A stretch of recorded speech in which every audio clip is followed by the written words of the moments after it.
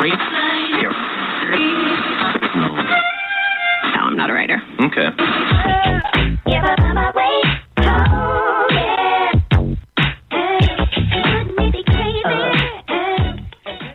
Black Talk Radio since 2008, providing new black media for the masses.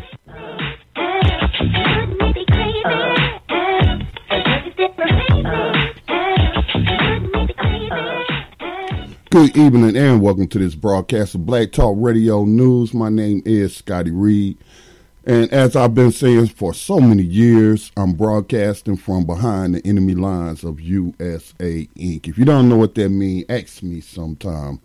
All right, so tonight we are going to focus on Ukraine again. That's dominating the news the morning, afternoon, evening. We're just getting bombarded with this conflict in Ukraine between Russia and not Ukraine, but really NATO. Let's stop all the pretenses. Let's stop lying. Let's just admit what it is. This is NATO, of which the United States is in charge of, which funds, U.S. taxpayers funded.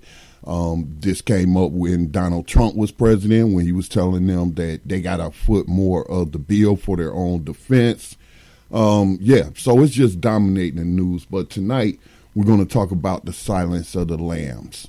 And lamb, when you think of a lamb, what do you think of? And I'm talking about the offspring of a sheep, a lamb, a baby lamb.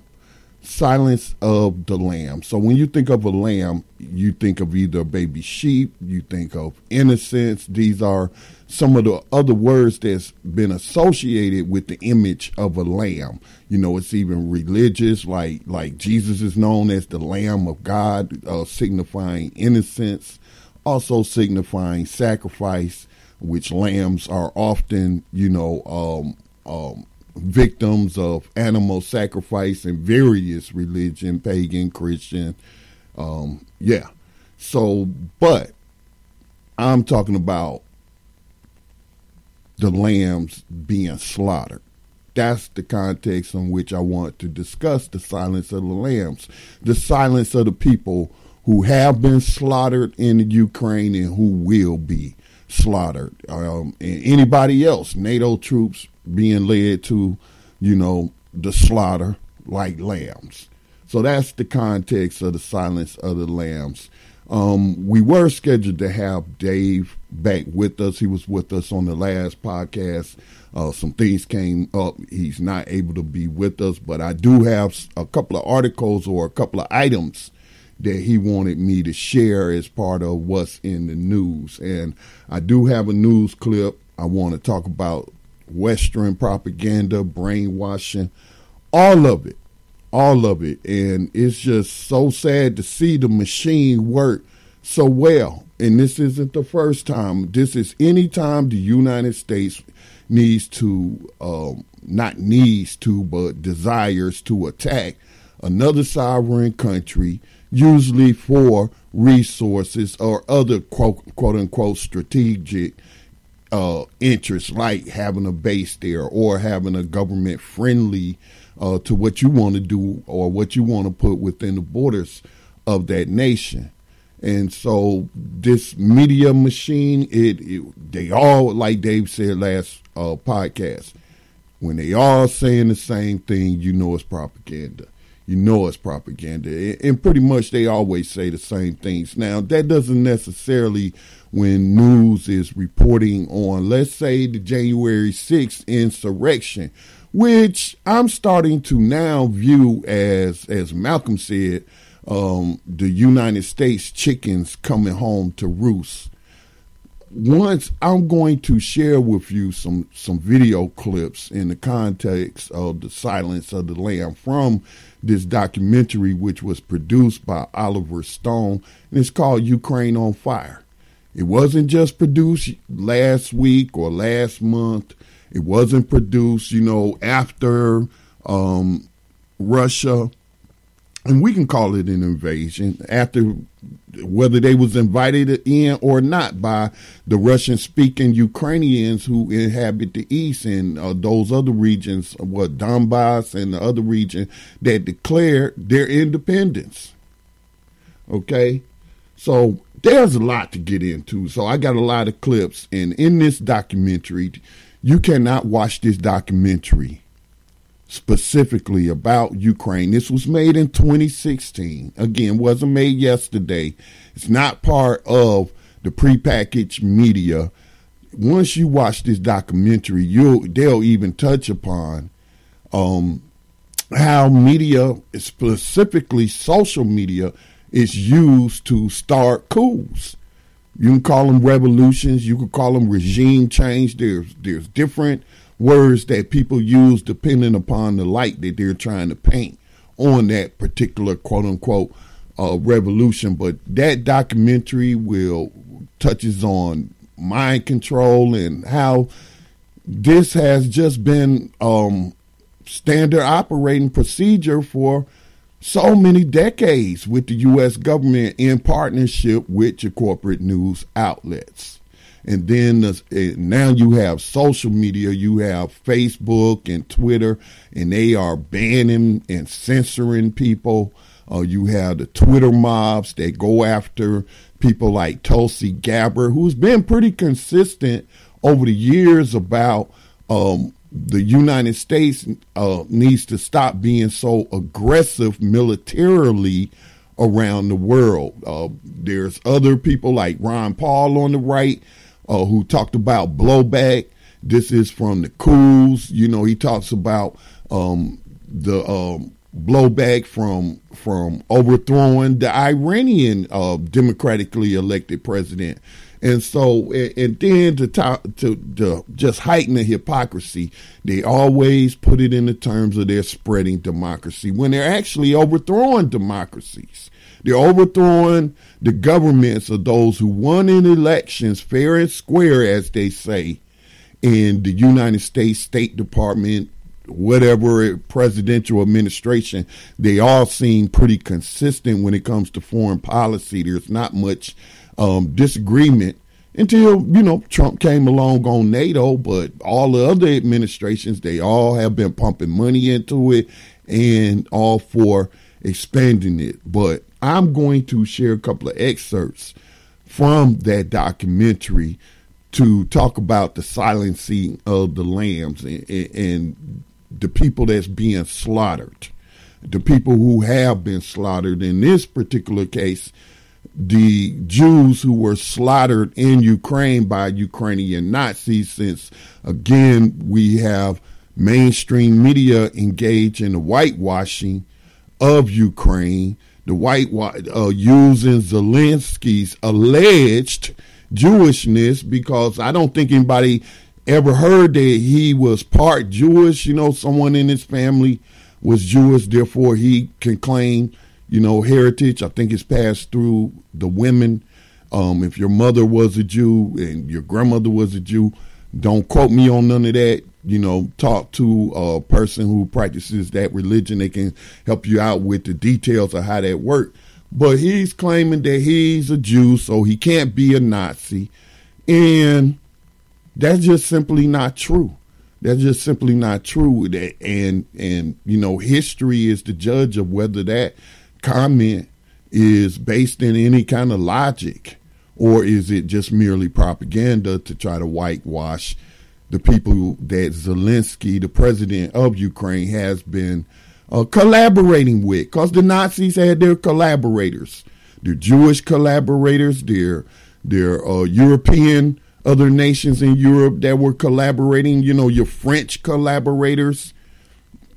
As I think I pointed out on social media in a post once before, when I look at African Americans, people of African descent in the United States that are descendants of victims of slavery, we've had our collaborators and what have you.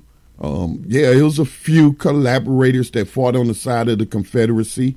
One man in particular from South Carolina who owned victims of slavery, was victimizing people himself. So But for Zelensky and the media to try to use his Jewishness to try to whitewash the Nazi white supremacist elements in the Ukrainian government and specifically its military, it's just atrocious. But this is their culture, a culture that emerged after World War II, and this is all laid out in this documentary, Ukraine on Fire, made in 2016, which was after the 2014 so-called color revolution, which was a United States-backed coup with Joe Biden running point for the Obama administration. While, they were just bringing up, you go back to the 2020 election, Biden versus Trump, which Biden did beat Trump. He did. Trump is lying when he's talking about this rigged election and what have you. But they were making an issue, and I think it came up somewhat in the Democratic primary, but not much. But anyway, of Hunter Biden, with no experience in the energy sector, who is over there sitting on the boards, getting paid by Ukrainian, what's this buzzword that everybody's using now? Oligarchs, which simply means billionaire, very wealthy people. We have American billionaires and what have you. But if it had been known in someone's oppositional research, but they was keeping it on the down low because they was for it, or didn't want to go up against the forces of the partnership between the neoliberals and neoconservatives in the Democrat and Republican Party. But they didn't bring up the fact that they were arming, funding, and did a coup of the democratically elected president of Ukraine. So what if they describe them in terms of pro-Russia? Half the country is Russian or identifies Russian, speak Russian. And so maybe they voted in enough Western, largely Polish descendant Ukrainians. Maybe enough of them voted for what was his name? Yushchenko. That's probably not his name. They'll mention his name. But anyway, he won the election. There was no dispute or any allegations, except from one person, Hillary Clinton, of any kind of electoral fraud, except from the people who lost, of course. But the international community largely looked at those as free, so-called free and fair elections, as they say. And they didn't like the outcome. So 3 years into the quote-unquote pro-president's term, pro-Russian president's term, this coup is staged, utilizing Nazis as agent provocateurs who killed way more police than was killed on January 6th in Washington, D.C. in that insurrection. Which, again, if you watch this film, which I highly recommend you watch this film, all the way they laid out that coup, the way they plotted and planned, used social media, got people out in the street, the same elements, the right-wing elements, it's the very same playbook they tried to pull from and do on January 6th is what they did in Ukraine. It's laid out in this documentary by Oliver Stone. So that's what I'll be discussing here for the next maybe 2 hours. If you would like to ask me a question, if you have a comment, you can give me a call at 626-213-5779. That's 626-213-5779. But we'll be focusing mostly tonight on the silence of the slaughtered, lambs in the Ukraine. Now, Dave was supposed to join me tonight, but he was unable to for whatever reasons. I haven't been able to get in touch with him. But do check out that last podcast that we did. And, in preparation for tonight, I had asked him, what was a couple of articles you might share. And he sent me a couple of items, so I'm going to go ahead and share them and give you my thoughts on what he shared. Moscow, and I always give the sources, SputnikNews.com, which is a Russian subsidized news outlet, no different than any of the subsidized news outlets that the United States has all over the world. But Moscow vows strong response to U.S. sanctions that will be painful for Washington. The U.S. introduced a new round of sanctions against Russia after President Vladimir Putin on Monday recognized the Donetsk and Luhansk People's Republics in Donbass. So y'all forgive my pronunciation. I don't speak Russian or Ukrainian and haven't had much time to even practice pronouncing these names, but those are and I'm going to stop right there because this situation, this conflict could be settled right now. It's this simple. Let the Western Ukraine, which used to be part of Poland, which was Eastern Poland, after the breakup of Germany and its possessions, because Ukraine was a German protectorate. It was part of the Nazi alliance and what have you. But when they settled it, the Allies settled it, meaning the United States and Russia settled it, and they made Ukraine. It was like half of Poland or portions of Poland was lumped in with some areas of what they're calling now East Ukraine. These Russian-speaking people that's lived there thousands of years, been settled there, but they identify nationally as Ukrainian, but culturally and linguistically they're Russians. Just like we have Spanish-speaking people here in the United States, Italian speakers, Japanese speakers, Chinese Americans, and all of that. So it's like they're trying to, and I'm going to apply the lamb label to the Russian-speaking people in the East who are Eastern Ukrainians.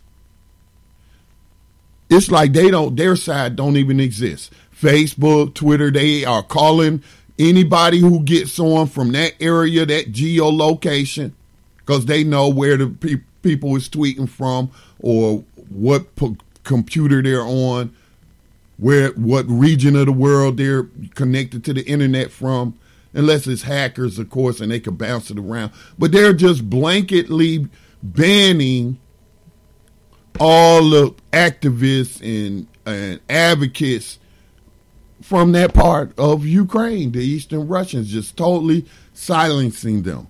Zuckerberg, I know the Twitter guy just stepped down. What was his name? Jack Dorsey. And I think he used to work for British intelligence. No, I don't think I know this for a fact. At one time he worked for UK intelligence. Social media is a intelligence operation. Corporations in partnership with government. We have fascism here in the United States. By the definition of fascism, a partnership between private entities, private corporations, which of course are it made up of individuals, actors, but with government. And they're helping the United States, these corporations are helping the United States to target Russian outlets, Russian people. I heard that even a crowd of people, you got hockey, Russians good playing hockey, professional hockey.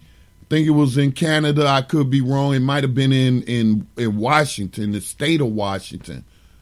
And they booed this Russian player. Because they're all under mind control to be Russophobic right about now. And it's just, from an intellectual from an intellectual point of view, it's just fascinating to watch what I've read about just constantly be put into practice, and it works. It works. Because they shut down alternative voices real quick, or they try to delegitimize. They ban and they censor. So I shouldn't have to tell my black audience any of this about social media networks, how they practice racism and uphold white supremacy and silencing, black and other non-white voices. So that this is what's going on. So it goes on to say there should be no doubts the sanctions will result in a strong response, not necessarily symmetric, but well calculated and painful for the American side, the foreign ministry said in a statement. Moscow also stressed that the American sanctions policy is counterproductive, but that it has also become a reflex for Washington. They reflexively slap sanctions on them. People try to say Trump was all buddy with Putin and didn't do nothing. He slapped sanctions on Russia. He agreed to the sanctions that was proposed and slapped them. Forget what he said about him, any personal admiration he has for Putin or whatnot, but he did agree to those sanctions. So he slapped sanctions on them. So they always slapping sanctions on any target country. Venezuela probably still under sanctions. That is a weapon of war. It's not done in a democratic manner. It's not like there's some world court, not even at the UN, where you can go and they have to prove a case against you of why the world should participate in sanctioning you or kicking you off SWIFT, the banking system. No, you don't get to face your accusers in a court of law with a judge who is objective, who is neutral, who is hopefully grounded in getting at the truth and producing justice. That's not what we have. They just slap sanctions. We're seeing all these sanctions on billionaires, and they're making a big show of taking their yachts and what have you. Go take Jeff Bezos' yacht and pay the workers that he's been robbing to pay for his big super yachts and trips into outer space or the stratosphere. You think about the past 100 years that U.S.-based corporations, the damage they have done, the regime change they have brought about by getting the U.S. government to do these coups in these South American countries. That's how Hawaii became a state. They seized it. And it's all done on the behalf of like the Dole Corporation. And I can't think of some of the old 1950s corporations that was dominating, but they may have changed their names, but they're still the same players, still the same families. All the murder and mayhem they have spread throughout the globe in the name of their business interests, and the U.S. government rubber stamps it and calls it U.S. interests. U.S. interest, that stands for the United States, United States interest, not us or not our. Now, they ain't talking about us interests. No, they talking about the greedy politicians with their hands in the till in these corporations. That's who they're talking about. So the statement came in response to simply the U.S., Russia. I was about to call them the USSR, and it doesn't even exist anymore. Something I learned from doing some research today and listening to these different voices, that Russia's not even communist anymore. It's not. How can you have oligarchs and be straight up communists?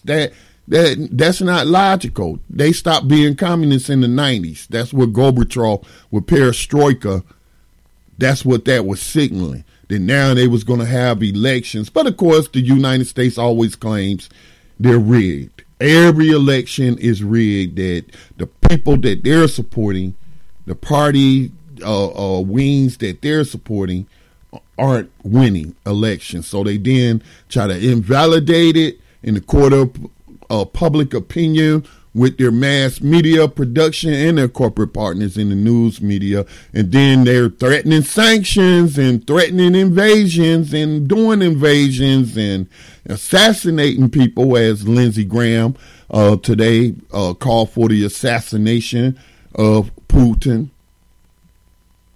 So what are some of the ways that might hit us? It's kind of vague, but I'm already seeing the pinch at the pump. Gas was like, for mid-level 89 grade gas, maybe 2 weeks ago I was paying $3 and let's just say 25 cents. Today, $4.19 a gallon. And it's only going to go up. The oil barons are not going to miss an opportunity to gouge the world by raising the prices. They'll claim the capitalist, excuse of supply and demand. Now that we've taken this Russian oil off the market, that causes the gas to go up for everybody. That's how capitalism works. So, we're going to be feeling it. Gas goes up, prices go up on everything else. And that's on top of the inflation that they say we're in here in the United States. So, time to prepare. The other item that Dave sent me was a tweet from Dmitry Medvedev.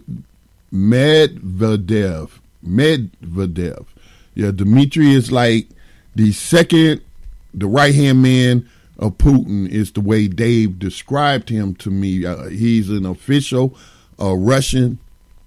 I think he's like Secretary of State, something like that. I forget his exact title. He might be the president. I don't know. But today, he put this on Twitter. Today, some French ministers have said, and it looks like, we're getting, again, trouble with Blog Talk Radio. So y'all excuse me that's listening on the Black Talk Radio stream as I get reconnected.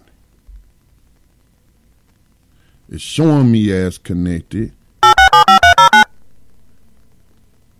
But I think that I am being censored, and whatever point you got cut off on Blog Talk Radio, we will be uploading the podcast as this is being recorded on our Black Talk Radio station. The thing is, though, I won't be able to play those clips on that board, and I won't be able to take your phone calls. So here we go again with the same issue that caused me to have to cancel the 10 o'clock show. Same issue, but we're going to keep going. I do have those clips up. So, first thing that I'm going to do is start off with a Morning Joe. They had a highlights. Morning Joe is MSNBC, which is particularly egregious in its one-sided presentation of the conflict, and not just the fact that most mainstream media in the West, including Britain, France, Europe, everybody that's allied against Russia, as if they're up against the, former Soviet Union with all of these different satellite states. No, it's just Russia now. Yeah, they do got a stockpile of nuclear weapons, and, they have put their people on high alert. And I was reading an article earlier today about why Putin is so paranoid. And it's not paranoia that's rooted in any kind of delusion, but when you're looking at regime change after regime change after regime change all over the planet, he was particularly upset with what happened to Muammar Gaddafi, how he was dragged through the streets by jihadist militias that the CIA had supported. Saw Hillary Clinton laugh about him being murdered at the start of the conflict or the escalation, saying Hillary Clinton saying we can't wait till you capture him and kill him. Yeah. Again, hearkening to Lindsey Graham, who was saying that it looks like I got a call, but I can't take the call because I won't be able to hear him. But Lindsey Graham called for the murder today. Let me see if I can hear this person. Okay, this person's hung up. They was calling in because we lost the audio. So Blog Talk Radio, you can claim that this is a coincidence, but 2 times in a row, and then the topic of the broadcast and I guess listening in to what I'm saying to cause me these problems. This is just shameful. Shameful behavior, undemocratic, and outright offensive, especially with me as a paying customer. This is disgusting behavior. Censorship. This is what fascists do. So let me continue on with our Black Talk Radio digital radio stream audience. All right, so let me go ahead and just shut this down. We'll end that episode and we'll talk among ourselves, Black Talk Radio fam. Let me go ahead and pull up Google Voice. And if you would like to ask a question or a comment, you can give us a call at 704-817-2161. That's 704-817-2161. Or you can also text us to the same number. So let me go ahead and play this Morning Joe propaganda clip. This was March 4th, this morning, taken from some of his highlights, and pay particular attention to some of the things that they're going to talk about, because we are going to debunk that. We're going to debunk that. But before I do that, let me go ahead and take a station identification break. And then once we do that, we'll get into this clip. You are tuned in to the Black Talk Radio Network. For podcasts and live program scheduling, visit us on the web at blacktalkradionetwork.com. You are tuned in to the Black Talk Radio Network. For podcasts and live program scheduling, visit us on the web at blacktalkradionetwork.com.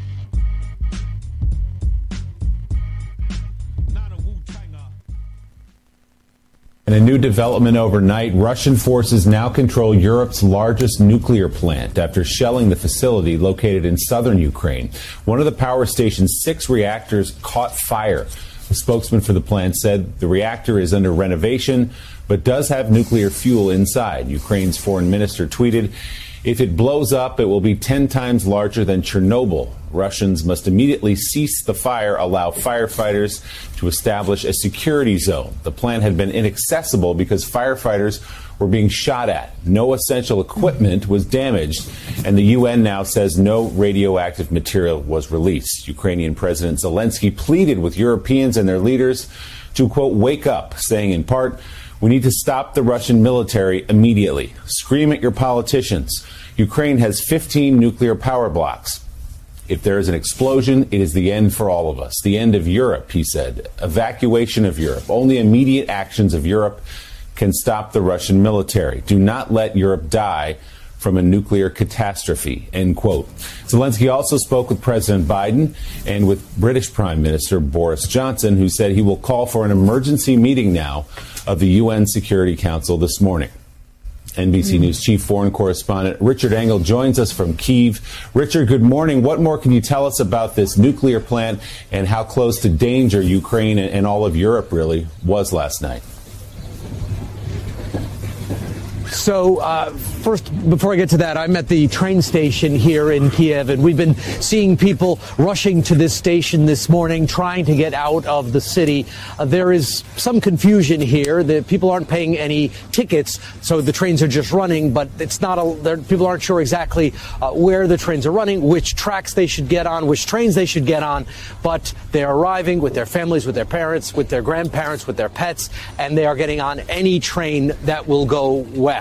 Now, this is the second time that we've had a nuclear scare throughout this conflict. The first time was when there was fighting by the Chernobyl site, which was the former reactor, of course, that suffered that terrible meltdown. And now there was fighting at a working nuclear power plant and a building going up in flames right next to it. According to U.S. officials, they're not seeing any radiation leak, but Ukrainian officials are warning that every time there is fighting by one of these nuclear facilities, and you have close fighting, artillery coming in, that there is a serious danger that one of the facilities could be damaged, destroyed, and it would have consequences for this country and all around the world, particularly Europe. And yeah, as you say, Richard, it was an adjacent building. The fire has been put out, but perilously close to that nuclear reactor. And yesterday, Richard, President Zelensky held a press conference. He called for a face-to-face meeting with Vladimir Putin. I want to show our viewers what you asked Zelensky. You just mentioned that you want to talk to Vladimir Putin. Vladimir Putin has so far not been willing to meet with him. Do you have a message for him now that Ukrainian cities are under attack? It's not about I want to talk with Putin. I think I have to talk with Putin. The world has to talk with Putin because there are no other ways to stop this war. That's why I have to. First of all, Richard, extraordinary circumstances. There a sandbag bunker for that press conference. Do you expect Zelensky to actually meet with Vladimir Putin? Well, Vladimir Putin has made it quite clear he is not interested in meeting with Zelensky, that he considers Zelensky a neo-Nazi fascist leader, which is a particularly insulting remark considering Zelensky is Jewish. And just the other day, one of the Russian attacks fell on a site where 33,000 Jews were murdered during the Holocaust, a Holocaust memorial. But Zelensky says... All right, I stopped it right there. The clip was actually a lot longer, but that's all I needed to hear because that's a good lead in. Now, again, this is typical of what you're hearing on most mainstream media. Okay, this is typical of what you normally hear. And that same script. Talking about Zelensky is half Jewish or part Jewish, so he can't be a Nazi. But as I stated in the opening of the broadcast, he could certainly be a collaborator. And some of the German soldiers also had Jewish moms and German dads and fought in the German army. Now, some of them was because they were trying to protect their family members, their mothers, their grandmothers, to keep them from being put in the camps. I saw a documentary where the Nazis had sent these half-Jewish German soldiers, these Jewish German soldiers, sent their parents to a camp in Poland, I think it was. Matter of fact, yeah, it was, in the east. Sent them east. That would be Poland. And forced these people to write letters to their soldier son in the German army like they were still alive, and then they kill these people, and then they would give these letters to the soldiers, the half-Jewish soldiers that they done murdered their parents, but want to keep them still fighting and thinking they're alive and what have you. So it was different circumstances. You might think that a black person, especially an African American, could never fight for the Confederacy. That's appalling to black people. Most black people are African Americans. We don't want to believe it. But it was some. Because they had earned their freedom and they were enslaving people and they were wealthy and they wanted to keep their wealth. Again, we only talking about a couple of individuals that we can count on one hand. Victims of slavery being forced to fight, which the Confederate Army never really used, but the few that were forced, they were used as laborers, servants out on the battlefield, things of that nature. They weren't really Confederate soldiers. They were conscripted. So anyway, for them to use that weak argument, it angers me because it's like you playing on my intelligence. Like, I don't read, but guess what? They're not playing on my intelligence, or people who do read, especially history, watch these documentaries, know a little something about, what's going on in the world in the past 200 years from a United States perspective, but also going on with the rest of the globe during that time period. But they're playing on the uneducated, misinformed ignorance of the masses that don't know these things. They're too busy in the rat race. A lot of people don't have time. They don't have leisure time to read. Others choose not to. It's so much easier to turn on the television and tune in to one of the alphabet networks that sold the American public on too many wars to name. So they're saying, and then they want to say that, I saw another story, CNN said that Ukrainian engineers at this nuclear plant were being forced at gunpoint to work. That don't make sense to me. Do you mean to tell me that if I was a Ukrainian engineer working at Chernobyl in this nuclear facility and it's about to melt down, that somebody's got to force me to do it? Who's holding them at gunpoint? Presumably the Russians, right? Or that's what they want you to think. I don't know. But that doesn't make sense to me. Why would you have to force an engineer to prevent a nuclear meltdown? It's going to kill him, his family, it's going to kill the whole region.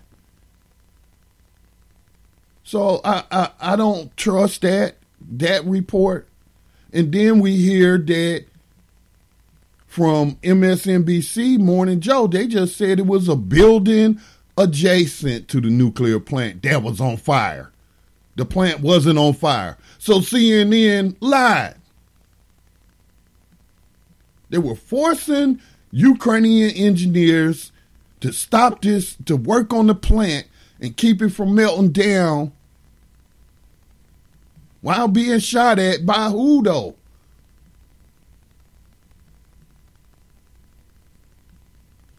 That story, it makes no sense. But then also to then say that a bomb or whatever explosive device ordinance fell near this Jewish Holocaust memorial. Well, what I didn't hear that man say was, well, who killed them Jews that you had this memorial to in Ukraine? Let's hear a little bit more about that. You mean to tell me that the Ukrainians collaborated with the Nazis during World War II and they had militias that killed Jewish people, rounded them up and murdered them? Say they didn't go into that part. Why? And most people won't ask that question. Why is there a Jewish monument to victims of the Holocaust in Ukraine? What happened? What happened there? Most people won't ask that question. And these people, and to manipulate their memory and what happened to them, to pretend like, first of all, we don't know who shot the artillery shell. This is a war zone. Stuff get destroyed. Haven't you seen what NATO did to Libya, what it did to Iraqi citizens and what have you? I mean, Iraqi cities? That stuff gonna happen, right? But to make it seem like they Putin's intentionally, because they got to personalize it to Putin, right? Nobody else. This is all Putin. Everybody in the military. Putin sent down orders and said, blow up that Jewish monument. This is what they have you believe. This is the ridiculous things that are being said on mainstream media. And because they got good diction and they got their university journalist, degrees, getting paid tens of thousands a year, if not some of these anchors, I call them performance artists, making millions to lie. They don't lie about everything, but they're always pro whatever the U.S. State Department is saying about another country. They engage in the name calling. They did it to the Venezuelan leader, Chavez. Oh, he's just the worst on this earth. Maduro. Oh, we got to invade. We got to invade the elections, even though they use fingerprints for your election and you get a receipt. Jimmy Carter described it as some of the most secured elections in the world, if not the most, in Venezuela. And the United States talking about because Maduro won against the right-wing elements in Venezuela. Talking about doing a coup. Get their right-wing thugs in Venezuela, start attacking people in the street. Then the military or the police are forced to respond. And then they're attacking their own people. And this is, people, how many times is this going to work on you? How many times? Jesus, they got to be laughing. They just keep recycling the same old over and over, and the majority of the masses keep falling for it. But, so they will have you believe that all this stuff about Nazis in Ukraine is just a Putin talking point. He making this up. Go watch Ukraine on Fire, which was made in 2016, produced by Oliver Stone. I forget the female writer's name. But go look it up before they take it down. It's on YouTube. They're already putting up warning signs on it talking about some viewers find this to be offensive. Yeah, I do find it offensive that the United States helped Ukrainian Nazis guilty of heinous war crimes, mass murder, escaped the Nuremberg trials. Now, this was made in 2016 by an American. This is from that documentary. This is a clip that I have titled Ukrainian White Supremacist Roots. This is clip number 1. Has been the pathway for Western powers as they attempted to conquer the East in World War I and World War II. And every time, the Ukrainian people ended up paying the highest price for these grand games of power. History doesn't repeat, but it surely rhymes, said Mark Twain. If one looks closely at the history of Ukraine, one will notice many rhymes. Being surrounded by stronger powers, Ukraine has needed a lot of cunning to survive, and the art they truly mastered with time is the art of changing sides. In the middle of the 17th century, Ukrainian leader Bogdan Khmelnytsky broke a truce agreement made with Poland, siding with more powerful Russia. Just over 50 years later, as the Russian-Swedish War was raging, another Ukrainian leader, Ivan Mazepa, broke the union with Russia when he switched sides, joining forces with the Swedish invaders. Many times, Ukrainian history was written by third parties.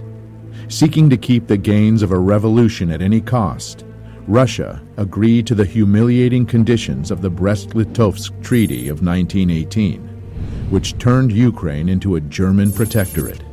Another historical document that changed the fate of Ukraine was the Molotov-Ribbentrop Pact of 1939, one of many such agreements being signed between European countries and rising Germany.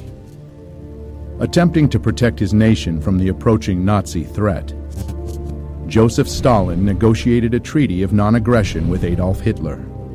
While promising each other peace, the Soviet and German foreign ministers Molotov and Ribbentrop realigned the map of Eastern Europe, splitting it into German and Soviet spheres of influence. No sooner had the Molotov-Ribbentrop Pact been signed than Poland was split. And in September of 1939, Eastern Poland awoke to be Western Ukraine and a part of the family of Soviet republics and the USSR. But even this bold dividing of lands and nations only delayed the inevitable. Germany broke its promise to the USSR. On June 22, 1941, Germany invaded the USSR, launching Barbarossa, the largest military operation in world history.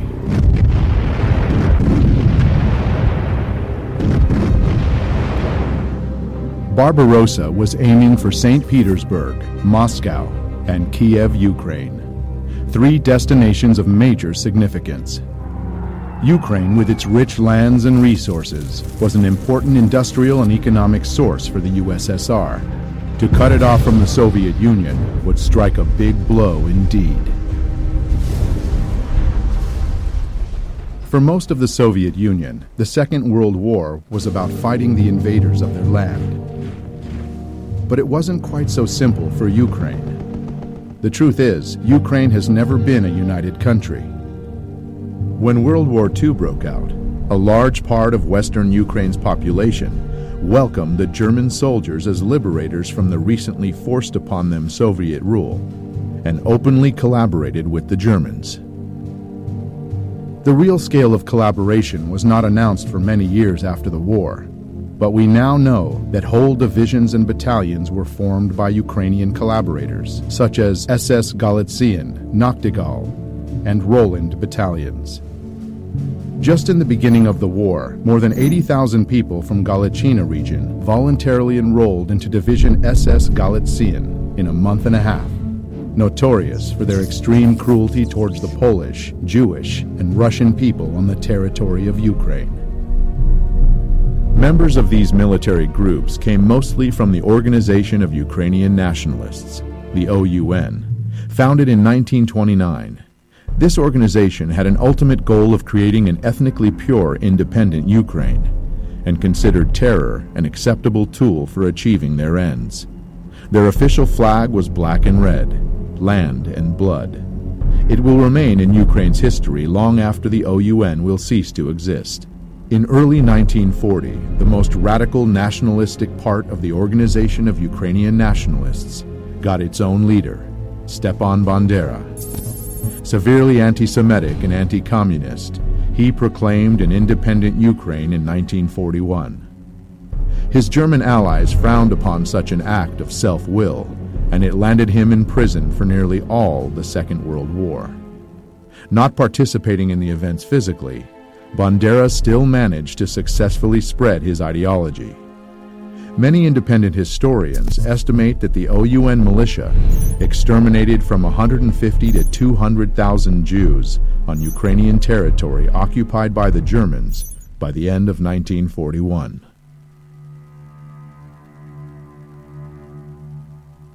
The most notorious and outrageous massacre took place September 29th and 30th, 1941, in Babi Yar, Kiev. All kikes of the city of Kiev and its vicinity must appear on Monday, September 29th by 8 o'clock in the morning. Bring documents, money, and valuables, and also warm clothing, linen, etc. Any kikes who do not follow this order and are found elsewhere will be shot. 33,771 Jews were killed in this two-day operation of the Nazis and Ukrainian militia. Another outrageous massacre was carried out by the Ukrainian Insurgent Army and the Bandera faction of the Organization of Ukrainian Nationalists in German-occupied Polish Volhynia and eastern Galicia between 1943 and 1944. This genocide of Poles was led by Mykola Lebed. 35,000 to 60,000 people in Volhynia and 25 to 40,000 in eastern Galicia fell victim to this massive ethnic cleansing operation. Sensing the inevitable loss of the German troops, the Organization of Ukrainian Nationalists gave up on their former ally and began fighting equally against the Germans and the Soviet forces. In January 1943, USSR troops started pushing the Nazis back, liberating one part of Ukraine after another. Western Ukraine was the last Ukrainian region held by the Germans, finally being liberated in October of 1944. Bandera's bands continued to wage their guerrilla war against the Soviet regime, carrying out bloody raids on Ukrainian villages and towns, and leaving behind chaos and casualties. This war went on until the middle of the 1950s, when the last collaborators were either detained or fled the country. On May 7, 1945, Germany unconditionally surrendered to the Allies. Ukraine remained a part of the Soviet Union. The peace after the Second World War was short-lived. The United States and the Soviet Union, nations who allied together along with England to defeat the Nazis, tragically became foes as the Cold War began.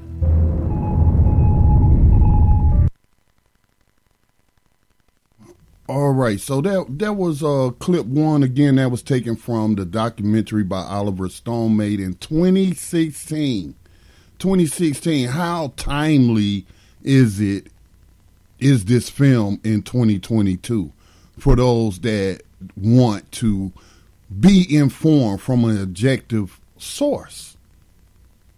So this is why they have that monument to the Jewish victims of the Holocaust in Ukraine. Murdered, raped, and robbed by Ukrainian militias. And then we have U.S. media, French media, British media, European media whitewashing this history. Whitewashing this history. We got Zelensky, who alleges that he's half Jewish, selling out these people and using them as a prop, a propaganda prop. Oh, look at the Russians. Putin is trying to destroy our monument to the Jews, and he's calling me a Nazi and a fascist and all of this. And I'm half Jewish, so I certainly couldn't be, but you're a collaborator. It is well documented the Nazis, militias, Ukrainian militias who are white nationalists, all this is documented, were integrated into the Ukrainian military in 2014 because they helped the United States put their puppets in power in the Ukraine, again with Joe Biden running point. Hunter probably doing some background work while getting paid on an energy board, something he didn't even have experience. He might have been, Hunter was probably working for the CIA as well.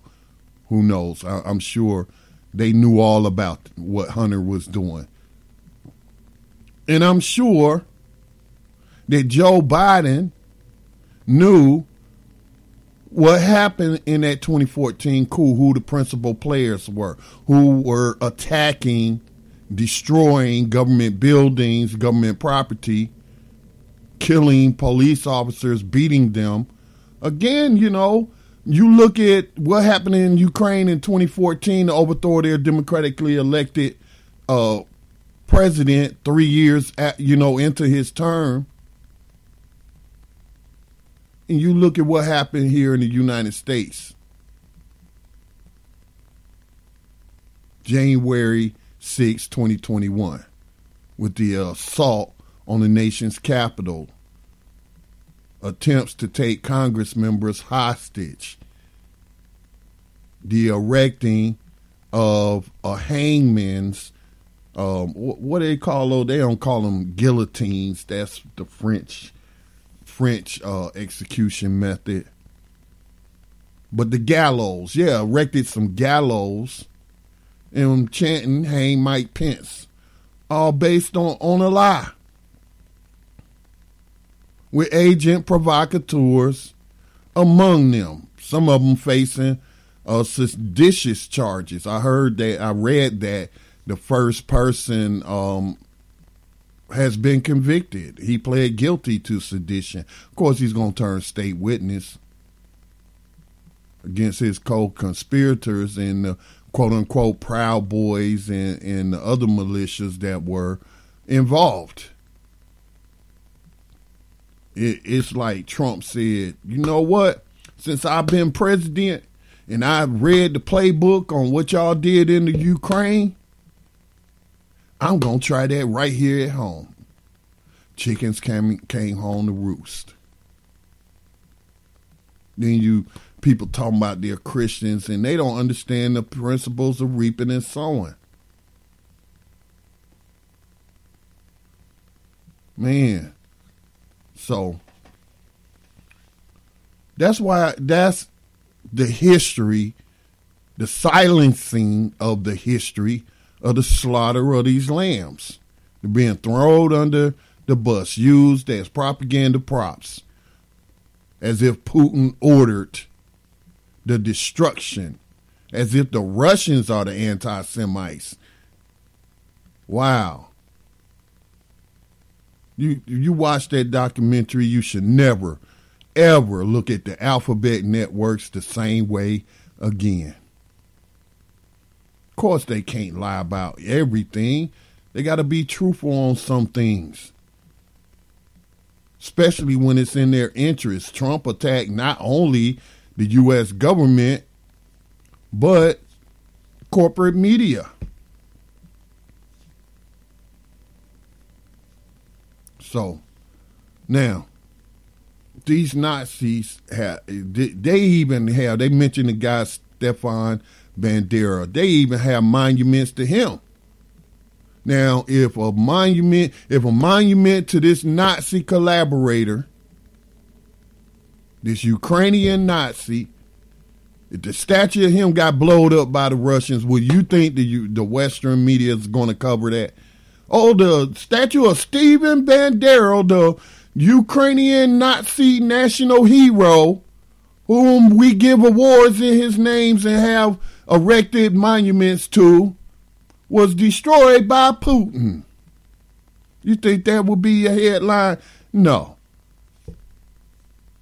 No, they wouldn't mention it at all because they're trying to deflect you away from that information, and they're censoring those that would share this information with you. Let's go ahead and jump into part 2. But I do have a correction. I said that Ukraine didn't really become a nation as we know it today until after World War II, but it was actually during World War II, right before it popped off or during the midst of it, with the non-aggression pact signed between Stalin and Hitler. And as the clip stated, they attacked Russia anyway. But anyway, they said that in this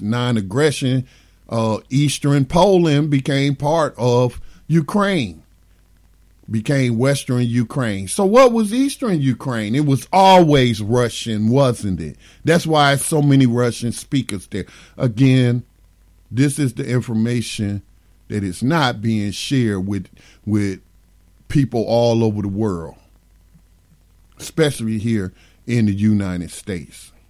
It's not being shared. It's critical information, especially if you're going to be out here supporting one side or the other. There are no sides in wars. Everybody loses. Yeah, some people get rich. Some sick, evil people become extremely wealthy, and they get to 4 times satiate their bloodlust. Looking at you, Hillary Clinton. Yeah. But for the most part, the rest of us lose. So let's go in the part 2 about these Nazis that mainstream media is saying don't exist. This is part 2. Ukrainian white supremacist roots.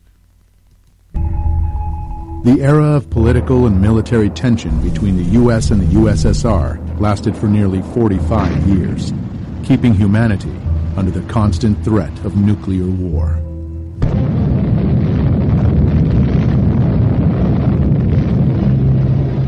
In this battle, the United States never lost sight of Ukraine's importance.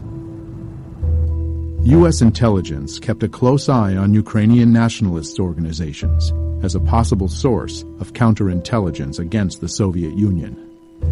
CIA documents that just recently have been declassified show strong ties between U.S. intelligence and Ukrainian nationalists since 1946. From the CIA agency report, it is clear that they were not mistaken about the nature of Ukrainian nationalist organizations or their leader, Stepan Bandera himself. According to an OSS report of September 1945, Bandera had earned a fierce reputation for conducting a reign of terror during World War II. After the Second World War, Bandera and other Ukrainian Nazi leaders fled to Europe, where the CIA helped them hide. The CIA later informed the Immigration and Naturalization Service that it had concealed Stepan Bandera and other Ukrainians from the Soviets. The operations involving Ukrainians continued for many years. The Nuremberg trials of 1945 and 1946 brought the political, economic, and military leaders of fascist Germany to justice and revealed to the world the monstrous face of Nazism and the crimes they committed. But the Ukrainian Nazis were spared the same fate, and some were even granted indulgences by the CIA. By 1954, the agency excused the illegal activities of the OUN security branch in the name of Cold War necessity. In 1949, Mykola Lebed, the man responsible for the massacres in Volhynia, was moved to the United States, where he died in 1989 without ever being investigated or pursued as a war criminal. The CIA moved to protect Ukrainian nationalist leader Mykola Lebed from criminal investigation by the Immigration and Naturalization Service in 1952. Perhaps Bandera lost his use to the U.S., or maybe KGB agents outsmarted the CIA. But in 1959, Stepan Bandera, the leader of the Ukrainian nationalists, was killed in Munich, where he was hiding under the name of Stefan Popel. It would be fair to say that Bandera became a major symbol of Ukrainian nationalism by sheer chance, for he was neither its only leader nor its most powerful one. Dmytro Dontsov was the father of the far-right totalitarian doctrine in Ukraine. Andriy Melnik was the leader of another faction of the OUN. Roman Shuhevich was a general of the Ukrainian insurgent army, and others contributed greatly to the movement. Bandera's dangerous ideology, suppressed by the communist authorities but supported by external forces, never really died. The seeds of Ukrainian nationalism were passed from generation to generation. Unfortunately, it was just a matter of time before they would once again blossom. In 1954, Ukraine's territory was expanded even more when Nikita Khrushchev, the leader of the USSR and a Ukrainian himself, generously gave the Crimean region to Ukraine. Historians would argue about the legitimacy of this transfer for many years to come, and 60 years after Khrushchev's gift, dramatic new events would take place in Crimea. The eyes of the world are on Ukraine as the crisis in Crimea continues. Dozens of heavily armed men seized government buildings in Crimea. Should Ukraine just shrug its shoulders and say, okay, Crimea, it's lost? And the old arguments would heat up once again. The Cold War would heat up and cool down by turns, while both rivals were obsessively building up military capacity. The turning point took place when the new era, Perestroika, came to the USSR with its new leader, Mikhail Gorbachev, in the middle of the 1980s. Perestroika meant restructuring towards liberalization and democratization. It certainly had a positive impact on the international situation. Astonishing news from East Germany, where the East German authorities have said, in essence, that the Berlin Wall doesn't mean anything anymore.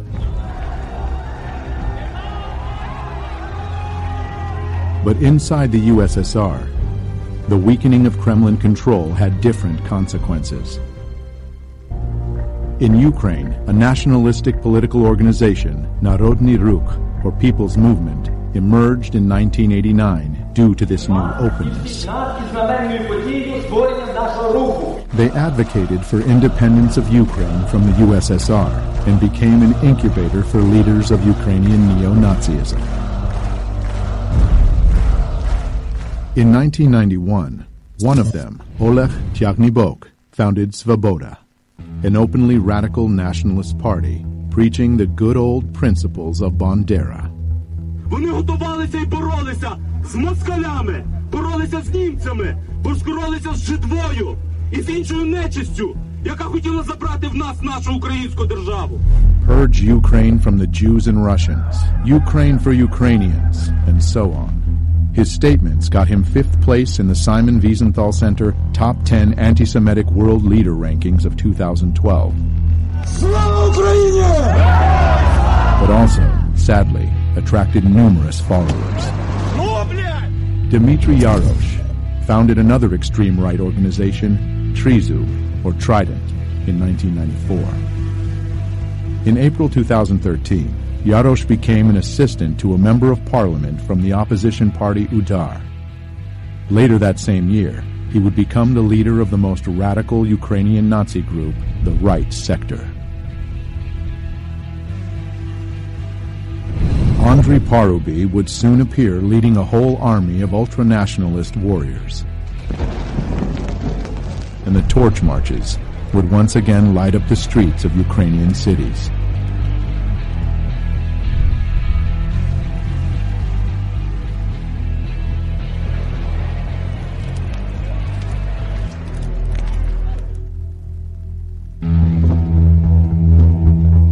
The world drastically changed in August 1991, when the USSR de facto ceased to exist and the global political map welcomed many newcomers, Ukraine one of them.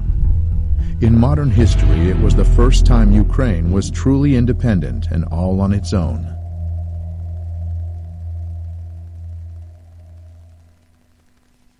The red flag came down over the Kremlin tonight as President Gorbachev resigned and brought to an end 7 decades of communist rule in the Soviet Union.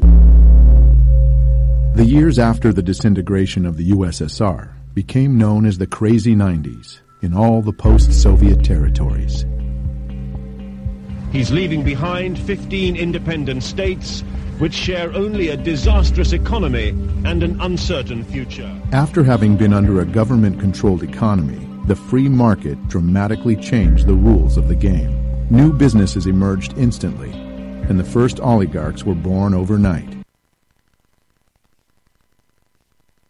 All right, that's the end of that clip. Again, these clips will not do this film justice.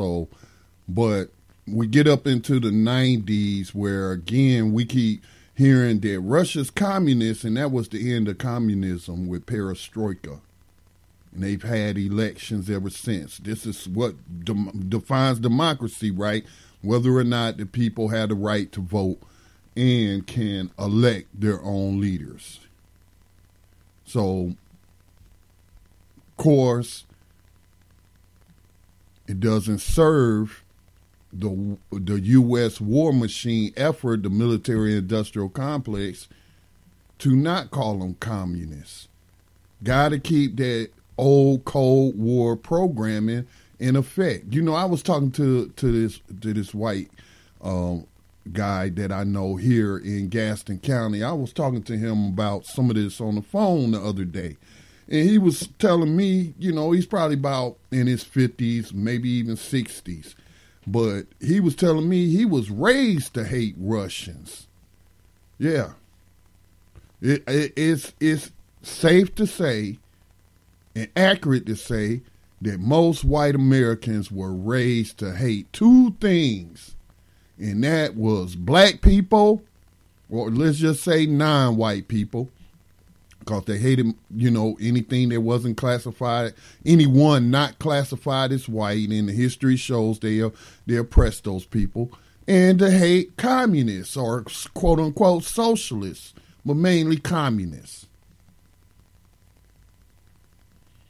So it's not surprising to me that millions upon millions, tens of millions, who knows, over 100 million people in the United States will just fall susceptible so easily to this Russophobic propaganda and not do their research, not have access to this historical information because it's not being shared on mainstream media. Very few YouTube channels are able to get the truth out, and you know, I kind of feel like I can't prove it, but I kind of feel like our simulcast on Blog Talk Radio, which was cut short after 30 minutes, was on purpose. There is a concerted effort to censor the opposing view of, since we have a Democratic president or a Democrat for a president, we'll say the neoliberal agenda. So this is just so very sad, man, that we're on the brink of another world war, which could be, as Dave would say, nuclear war 1. If you have a global nuclear war 1, I don't think there's going to be another one. I really don't, because we'll all be dead or dying. Civilization, as we know it, will cease to exist. These are the stakes. But the intent of this program tonight was to focus on a specific point that's being made by Western media, by suspected racists, that Nazis don't exist in the Ukraine. They don't practice white supremacy. See, all of this information should show you why those African students were not put on the back of the bus, but told they couldn't even get on the bus. And I'm seeing people make excuses to, oh, that was the police who did that. That's what Shaun King said.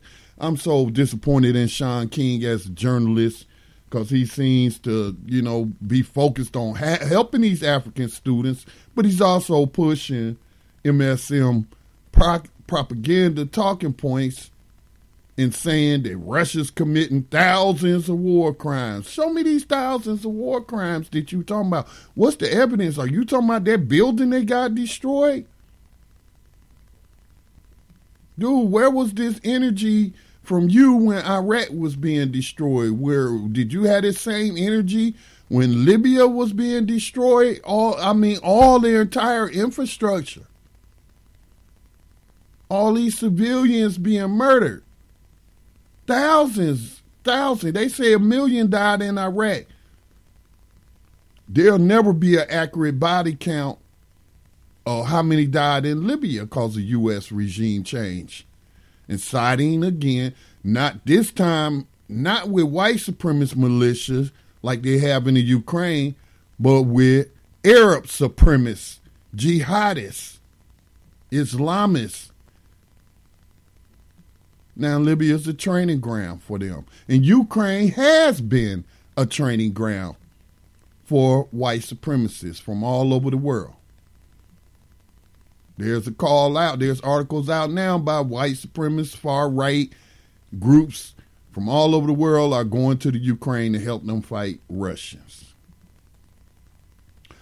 I'm telling you, as a black person,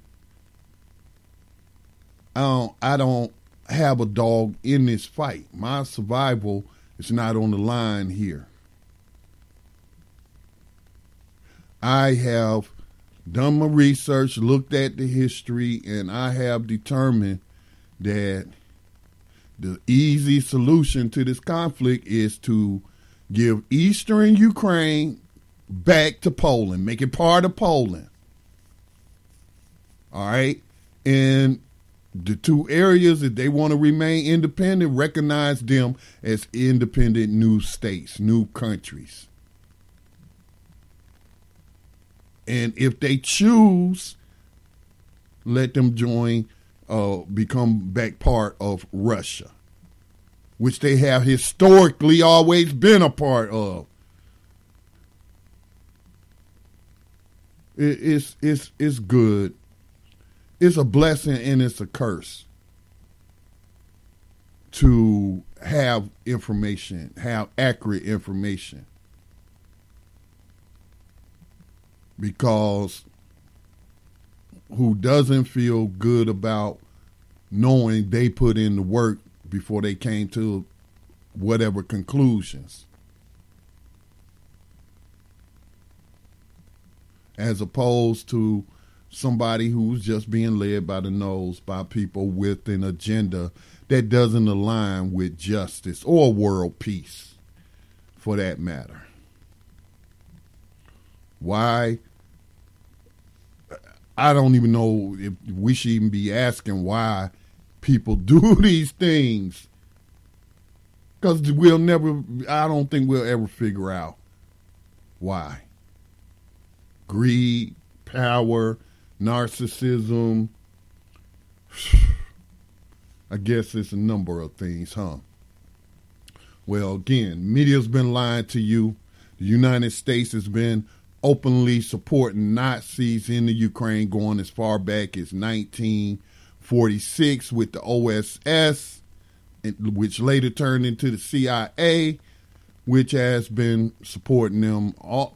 When had they not been supporting these white nationalist groups? According to this documentary, Ukraine on Fire, produced in 2016 by Oliver Stone. You've been listening to Black Talk Radio News, giving you an honest, objective view of what's in the news and this current conflict in the Ukraine. If you value independent journalism, then please make a donation today to the nonprofit Black Talk Media Project. That said, we're going to close it out. Peace and blessings to all. And please share this information with others, because definitely they are not getting a lot of accurate information off of social media. All right. Peace and blessings to all. No, I'm not a writer. Okay.